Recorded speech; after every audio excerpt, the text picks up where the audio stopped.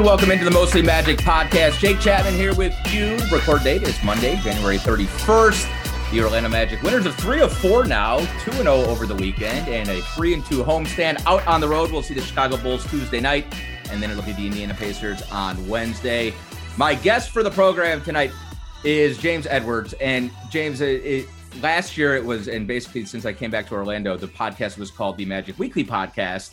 And then I changed it in the offseason to the Mostly Magic podcast, specifically so that I could talk about the Magic if I wanted to, or I could talk about anything else. That is why we rebranded to Mostly Magic. And that is why I am glad to have you on. For those who don't know, James and I covered the Pistons for a year and a half, maybe together. I left when Blake arrived. That was your second season? That was midway. Actually, no, that was my first season. I started 2017-18. It's Luke's rookie year. And Blake was traded in 2018. Yeah, we only got a half season together. No. Maybe. Are you sure you didn't leave? Are you sure you didn't leave in late 2018? Yeah. Well, it was like February, because my first day at 92.3 The Fan in Cleveland was the Super Bowl. It was the day after the Super Bowl. Oh yeah. Dude, we crammed a lot of good times into that small window. I thought it was longer. Think about. I thought it was longer. Yeah. So my guest for the program today is James Edwards. He covers the Pistons for The Athletic. He is a Flint native. He is a Michigan State Spartan. And he's a big deal now. James, you're doing so well. I'm so proud of you. How have things been going? And just to update me on what your life's like right now. Things are good, man. It's always good talking to you. You're my guy, as you know. We don't talk as much as obviously we used to. We're both pretty busy, but I felt bad not getting to Orlando this past week just to see you. But like we just looked it up, I'll be in Orlando in March around my birthday. So we'll have fun. It'll be good to see you. When's your birthday again? March 14th. Oh yeah, mine's the 15th. How did I? Yeah, and yours is the 15th. Yeah. I think we wouldn't have done something together because you left in February, as we just established. I feel like it was longer than that, but anyway. Me too. Yeah, we're gonna have to rethink that. Things have been good. I'm a puppy dad. Unfortunately, I'm not a big dog guy, but the lady wanted a dog, so we got a dog. Covering the Pistons has been fun. I've enjoyed it more than those years when you were there, just simply because it's a young team where anything can happen on any given night, as you know, covering Orlando now, as opposed to an older group where you kind of knew what the ceiling was, and every game kind of mattered because this team was trying to make the playoffs. Now it's like, if I don't want to write about this game, I don't have to write about this game. So it's a lot of good characters, a lot of interesting guys. It's a lot of fun. I'm really enjoying it. Everything's going good. All right, so that's a good place to start, because I wanted to get to that at some point. I have felt when I know exactly what you're saying, as far as a veteran team that you think there might be a ceiling, and it's kind of like it feels rudderless. Yeah. When the rebuild starts, there is excitement, and you guys are about a year further along as opposed to the Magic. There are young players. The results don't matter as much, like you said. Like you can tell better stories, but then the flip side is you have to explain to fans why you have 11 wins or why you have 9 wins. How have you dealt with that? Because I can see it on social media. I used to deal with it as well when I was in Detroit, when I was on the air doing live post-game shows. Yeah, you know how the fans are here. It can be tricky. It can be very, very tricky. And I will say this: Magic fans are passionate, but they're not Detroiters. I mean, Detroit fans are Philly light. They're in your face. Philly light. Exactly. So how is that? What's that process like for you? No, it's a great question. I think first and foremost, the one thing I can do is tell it through my reporting, like set the expectations. I feel like I have a good pulse, and having sources and stuff, knowing kind of what the objective is. And if people choose not to read it or ignore it, that's on them. But I would also say you have to kind of reiterate what a rebuild is about. And you mentioned it, like you're not necessarily writing or paying, you're not really focused on the games when you're either writing, doing podcasts, whatever. It's more about individual storylines, because this is the feel out period. Like just like the Magic, the Pistons are trying to figure out which guys are going to be here when we're ready to turn a corner. You got the young core pieces. You're trying to figure out who is who, what is what, and you set the precedent for 1.5, 2, 3 years down the line. So you kind of got to keep that in perspective. And I think that's the most important thing. I think fans in Detroit, and I hate saying it because as a fan, I totally understand rooting for your team to win. That's natural fandom. That's what anybody is programmed to do. My issue is when people act like it's the coach's fault that this team isn't winning, when it's like, dude, have you seen the roster? Like, they're not built to win. It's like there's something that could be done to make this team a playoff team, and there's just not. So that's where the frustration lies. But overall, I think most Pistons fans understand it. They get it. They're excited. The team might not win, but they're starting to play harder, sans the Magic game. Or I don't even know if sans is the right word, minus the Magic game. Yeah, sure. They're playing better. And I think people can digest that when it's a bunch of young guys are the reason that they're 1-7 of their last 16 and are playing teams hard. I think the fans can get behind that. You've got to take the little wins, don't you? As they come. And look, the Pistons they've got one of the best young players in the league. I thought they did a really good job last year in the draft. It's in what could be a tricky draft, being where they were and not necessarily having that super sort of pole position as far as that goes. And look, if you think Dwayne Casey is the problem, then I'm not sure what to tell you. Then you're not paying enough attention, right? Like you said, I mean, Dwayne Casey is a proven commodity in this league. Not only has he won into the playoffs, but he's also presided over a rebuild that eventually, not with him, but eventually turned into a championship. What's it like with him? Day to day, he seems like a delight to cover. And can you feel impatience? I mean, he's not a spring chicken. It is a little bit of a different situation as opposed to Coach Mosley, who's getting his first opportunity and who's a player development guy, but a little bit younger and was an assistant for years under Rick Carlisle. Right. How's Coach Casey holding up?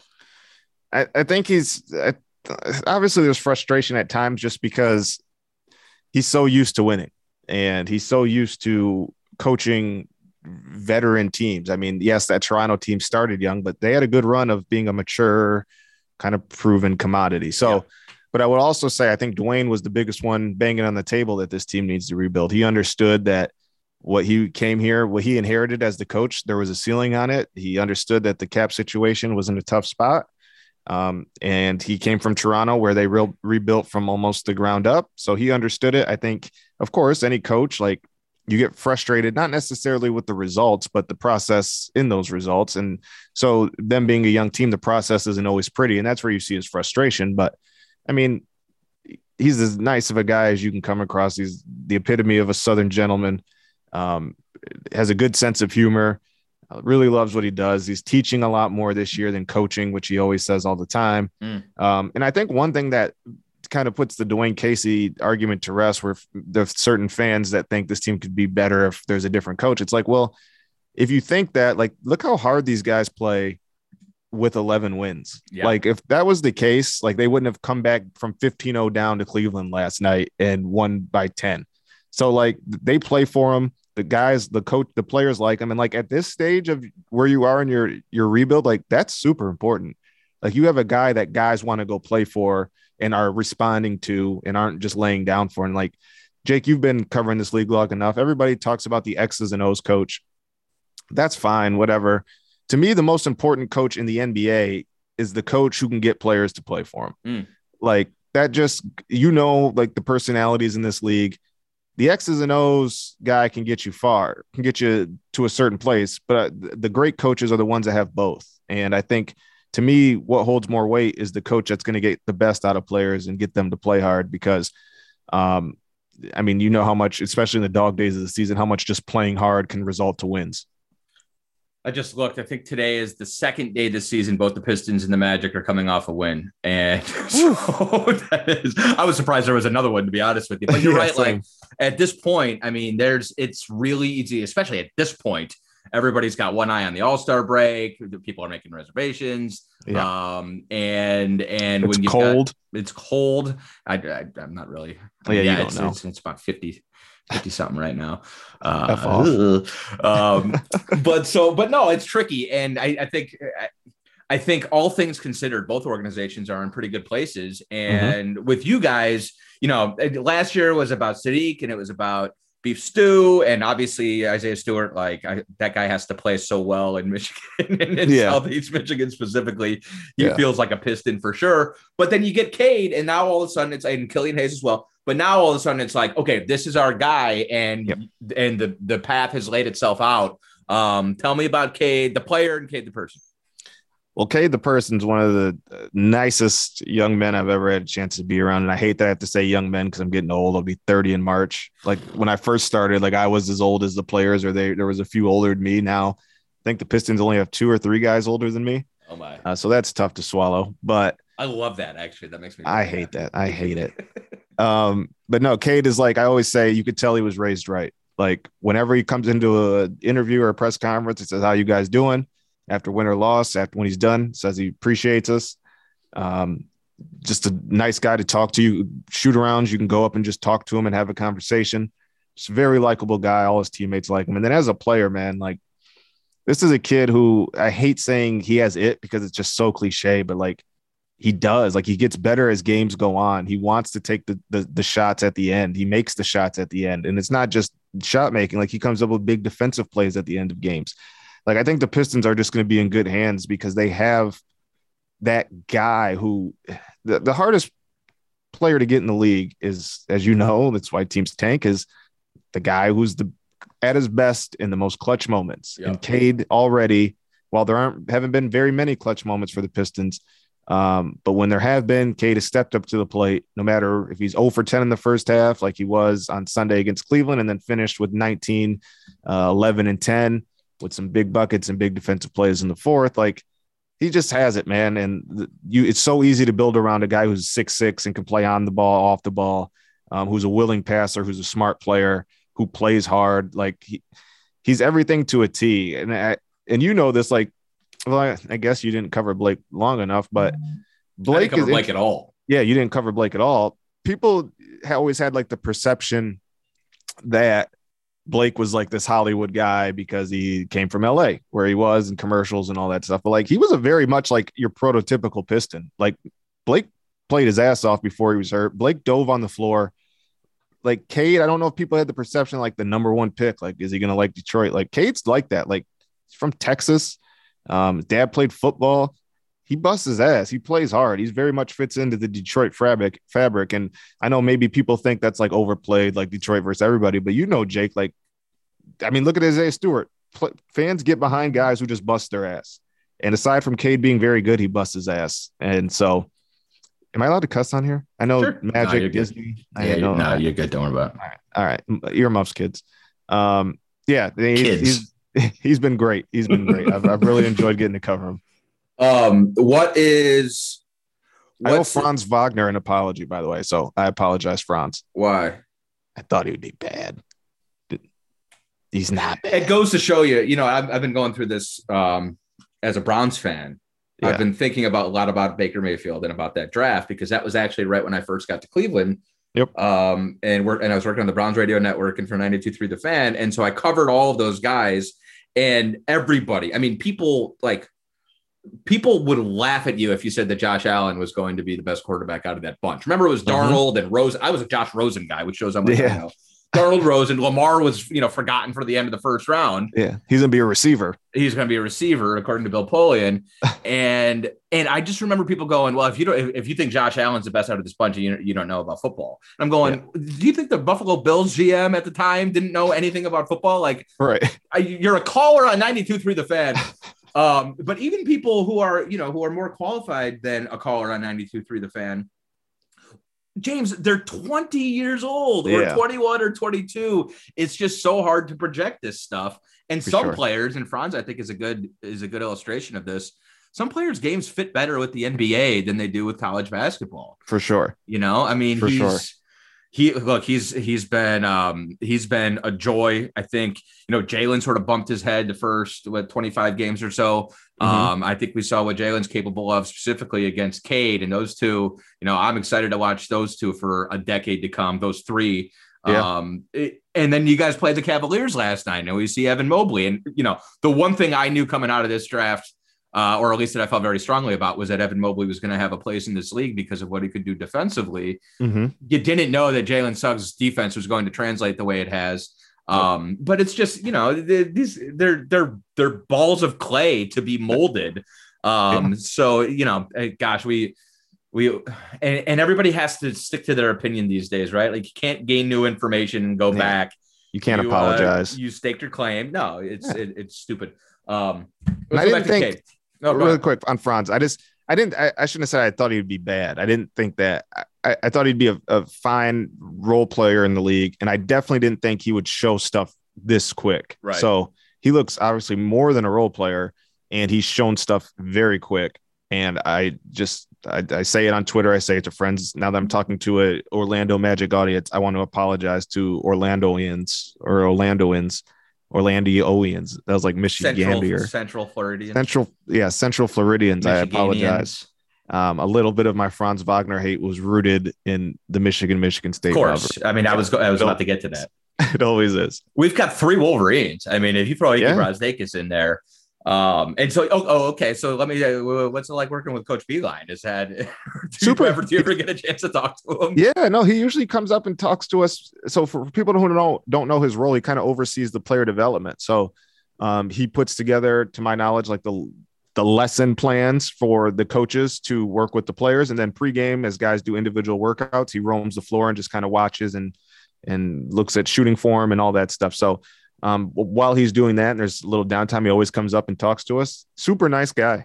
I'm like actually surprised. Like I knew people who knew him and always spoke highly of him, but I never knew him. And to get to know him, cool guy, has great stories. I've gotten to know him a little bit, and I'm glad that I have. Cool guy. He is. I was really bummed out with the way it worked in Cleveland. I think it was probably a bad fit, but he means so much to Mo specifically. Franz played for Juwan, but I think Beilein recruited him though, right? Yeah, exactly. Yeah. And Brazdeikis as well. So I want to go back to Cade. What's kind of like the next step? What is something that if he can improve upon, it's going to like click it all back together? Limit the turnovers. Averaging close to 4 a game. He only had 1 against Cleveland, so step in the right direction. But it's not even like he's making fast play turnovers. It's more so like a lot of it was early on. He'd dribble maybe to the baseline without a plan. Yeah. He'd lose the handle a little bit. Like, it's stuff that he can clean up. And you've seen him do a better job of keeping his dribble alive and not just kind of dribbling somewhere without a plan. And I think that's the biggest thing. I mean, outside of that, though, I mean, he's been good defensively. He's been shooting the crap out of the ball the last few weeks, months. He's finishing at the rim. I thought that would be the hardest thing for him when he came into the league, because if there was a knock on Cade, it was his lack of athleticism. And I thought we saw that a little bit at Summer League. Like, I thought he did struggle to score at the rim. But I think he's shooting 55% at the rim. It's even better over the recent weeks. Like, he came as advertised, man. They said he was a flawless product, and I mean, he is. And I think the turnovers are more. He struggled with turnovers in college, but I think everybody doesn't really hold that against him now, because it's pretty natural for a young guard to struggle with those, especially when you handle the ball as much as he does. And then the free throw thing, he's only shooting 2 a game, which is 1 trip. I think some of that he should probably. I think some of that's just his game. Like, he does shoot a lot of jump shots. But he does get to the hole, and he is aggressive. I think as the career goes on, as the season progresses, the refs will start blowing that superstar whistle a little bit more. It's there's so many, the cliches that the game slows down for you, but there's so many different barriers to being able to get into the paint and finish when you're a ball handler. Jalen really struggled with the turnovers early. He still is. And it just takes time. Like, these are trees. They're called trees for a reason. It's not the same as the Big 12 or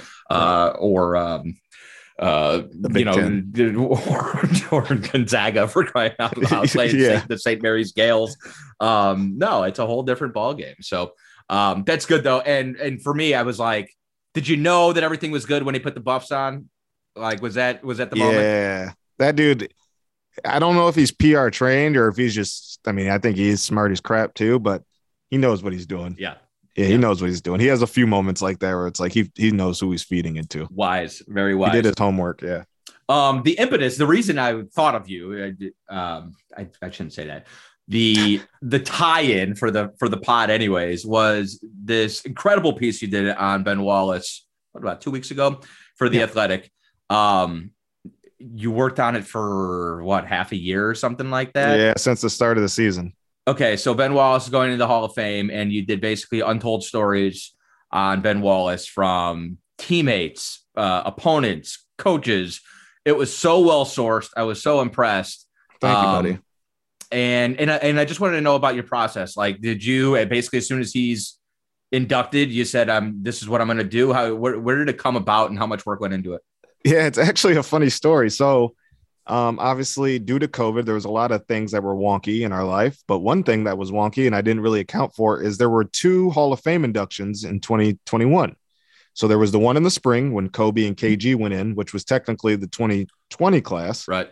And then there was the one where Ben Wallace went in the end of summer, September. Not really paying attention. When the Kobe one happened, I assumed I had a whole year to get the Ben story done. Right. Not knowing that his Hall of Fame class is when they actually do the induction. And then I forgot Kobe's in there was like a makeup for COVID. So I thought I had a whole year to collect these stories. So I was hoping to run it the day he got inducted. So what I did was I was like, and you know this, Jake, Ben is a god in Detroit. So I was like, no matter when I run this, people will eat it up. It doesn't have to be timed with his Hall of Fame induction. People will eat it up. And I was like, what should I do?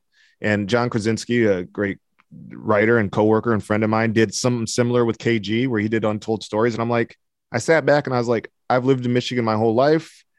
I grew up a Clippers fan, but I followed the Pistons just because my family was Pistons fans. Like, I've never heard stories about Ben Wallace. Like, we've seen him play. We know the no nonsense attitude, but I couldn't think like I've ever read a story, like a behind the scenes story about Ben. So I was like, that'd be cool. So essentially what I did is I kind of made a list of everybody who I had an idea of, either played with them. Well, when it comes to people not in the Pistons organization, obviously, like somebody like John Kong, the Pistons equipment manager, who has been around for a little bit, and some other people in the organization. Who had probably the best story of the story, I thought. Yeah, his was good, where Ben just kind of came in and just gave him a $2,000 laptop and because his was messed up. Changed his life. And changed his life. It's awesome. It was cool to have Kong, watch Kong tell that story. But I made a list of former players, coaches who I knew had some interaction. So the first one that came to Detroit, the Sixers played the Pistons in the preseason. Doc Rivers coached him in Orlando. And I had heard stories. We actually, I think, talked about it when I did the oral history of the only draft that was in Detroit, in Michigan, at Auburn Hills. And there was mention of I take that back. I did a different story where I talked to some former Magic people and they talked about the Ben trade. But yes, so you knew about Doc not wanting to trade him.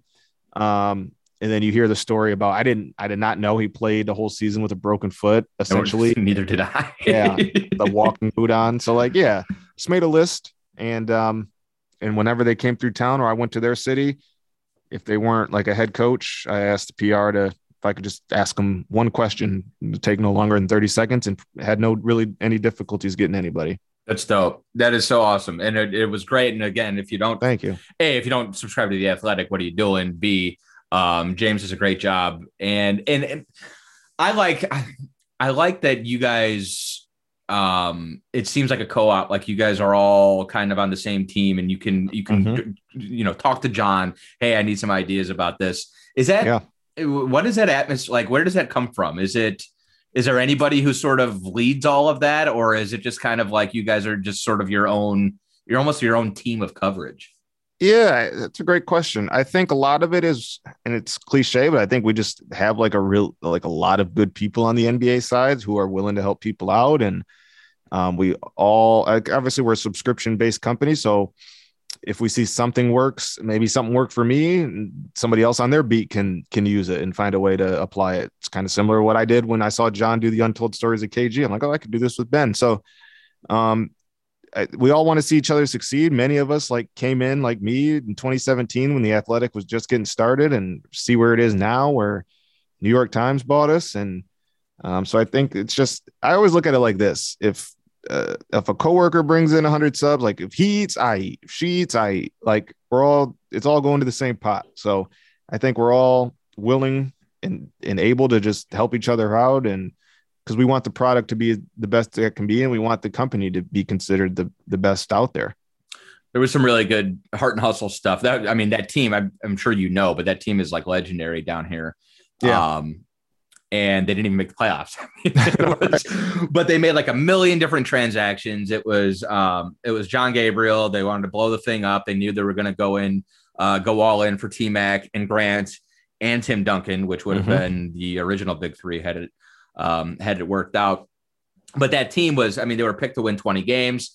And Ben was, Doc mentioned that Ben was the guy that he didn't want to let get away. But Ben and Daryl Armstrong were two of the keys to that team and two of the most important parts.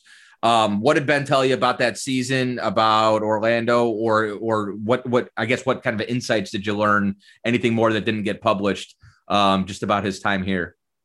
Yeah, I actually didn't talk to him for it. Right. But I have I think I've mentioned it to him in the past. I think he enjoyed his time. I think that team, like you said, fit everything that he was about. Monty Williams said something interesting in the piece where it was just like people know how hard like Ben works, but like you really don't know until you see it. And he said he'd walk in the weight room and Ben just has weights on top of weights as he's pumping iron, and just how much he was kind of the catalyst of that. Doc talked about how Ben was kind of like the heart and soul of that team, just his work, like everything about Ben now, like he was doing that then.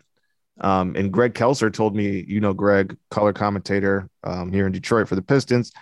Greg Kelser told me the story about how when Ben was in Washington, that's a game like Greg remembers vividly. Like he killed the Pistons, and he's like, I think that's the game that like made the Pistons interested in him, and they were able to get him down the line. So the guy has always just kind of been who he is and who he became famous for. It was just a matter of being on a smaller stage, and yeah, I was really excited to tell it because, like I said, I was like, man, there's just no Ben Wallace stories out there. So if we can just get a few, like I feel like a lot of Pistons fans will feel served because they probably didn't realize they didn't know much about Ben Wallace. What, going back to your process, what like do you basically have the free range to do whatever it is you want? Do you even like there's no, who do you answer to? I have an editor, but like I told him I'm doing this, and he's like, okay, let me know when it's done. So like I said, I'd probably get 2 or 3 people a week. And I was like, no, what's a good number to get to? I was like, let me get to 15 to 20 and see how it goes. So yeah, I got to, I think 17 stories. I was like, well, this is enough. I got enough good ones, wrote it up and sent it to him. He's like, yeah, we'll run it on this date. And I'm like, all right, well, it's good to go. Yeah. That's one thing I like kind of create your own beat. Like, so since I've been here, I found a system for me that works, a system that works for the fans and the type of stories they like and what I like. And I just execute those. And I don't have like a newspaper deadline where I have to have something every day, which makes it possible to do stories like that. So do you at any given time have 3 or 4 ideas or stories that you're working on, or is it more linear than that? For the most part, I would say, so I like to try to have at least at minimum 3 stories a week, just to, obviously people like to read about the team, just to have something consistently. But in the midst of that, I always at least have one big story I'm working on. So now that Ben story is done, I'm on to the next project, which I'm doing it with 2 coworkers, and I'm very, very excited. I think people will enjoy that. That's not, come on now. Yeah, I can't. Can I give it away? No, don't worry about it. I'll tell you off the air. All right, tell me off the air. And then last but not least is you have a podcast now. And Bun and Cardigan Show. Right, with Nick. Tell me about that. Yeah, so I've loved podcasts. And when the time came for me to get one for the Pistons, I was like, all right, I don't want this to be like your average podcast where it's like you get on every day, you talk about the game you just watched because they don't win very much. I want it to be like entertaining, centered around the Pistons, but like fun and like barbershop talk, your 2 buddies hanging out and just talking pretty much, and with little stuff sprinkled in, the stuff I might not write about, some tidbits I'll throw on the podcast. Just very loose and fun. Like I always wanted the dynamic of a fan and a beat writer because there are a lot of fans who have a perception of our job, and we obviously get angry with fans at times because they get angry at us because the team stinks or the team did this move. So it's an interesting dynamic that I always thought would make a cool podcast. If you don't follow Nicholas Henkel on Twitter, you should. Like he kind of had his claim to fame as doing post-game recaps with the about the Pistons. His most famous one got on ESPN after the Pistons beat the Nets last season, where he got in a shower and poured beer on himself. So yeah, he kind of just became like the king of Pistons Twitter. And I'm like, I reached out to him. We had talked a little bit before then. I reached out to him like, you want to do a pod? And he's like, yes, let's do it. And we've been doing it ever since. And it's a lot of fun. We do it once a week, comes out every Monday. And yeah, he's a good dude. He's got an interesting story. Didn't graduate high school. Ended up now he works for Buckets and Wave TV out in LA. Yeah, it's a very young guy, 23. Very interesting story. He's a good dude, good at what he does. And I'm honored to have him on the pod. Well, if you could save some media for the rest of us, I would really appreciate it. We got to get you on our pod. I think that would be a blast. Anytime. You and Nick to meet. Yeah. Anytime. Congratulations. Thank you for doing this. I'm so happy for you. He's James Edwards, does a phenomenal job covering the Pistons on Twitter at JL Edwards. Is that how he's? Yeah, the third. Yeah. And I love that shirt. What garage sale did you get the WCW Nitro shirt at? Thank you. I actually got it in, of course, is LA. I was walking down Melrose, and it was on a thrift store hanger. Yeah, WCW Nitro TNT. I mean, come on, man. Is it Stonewatch denim? Yeah, it's denim. Yep. Yeah, it was $5. Awesome. Shout out to Psychosis, La Parka, all the WCW guys from the 90s. Juventud Guerrero. Juventud. What was the German guy? Remember the guy who used to dance? Disco Inferno. No. Alex Wright. His name was Alex. Alex Wright. With the leather jacket. And then, of course, Disco Inferno. Alex Wright. That's well. Funny. James, appreciate you, man. Be well. Yeah, you too, man. Appreciate it. All right, there he is, James Edwards. Jake Chapman here with you. It's the Mostly Magic podcast. We're back next week with another edition. Until then, stay safe, everybody.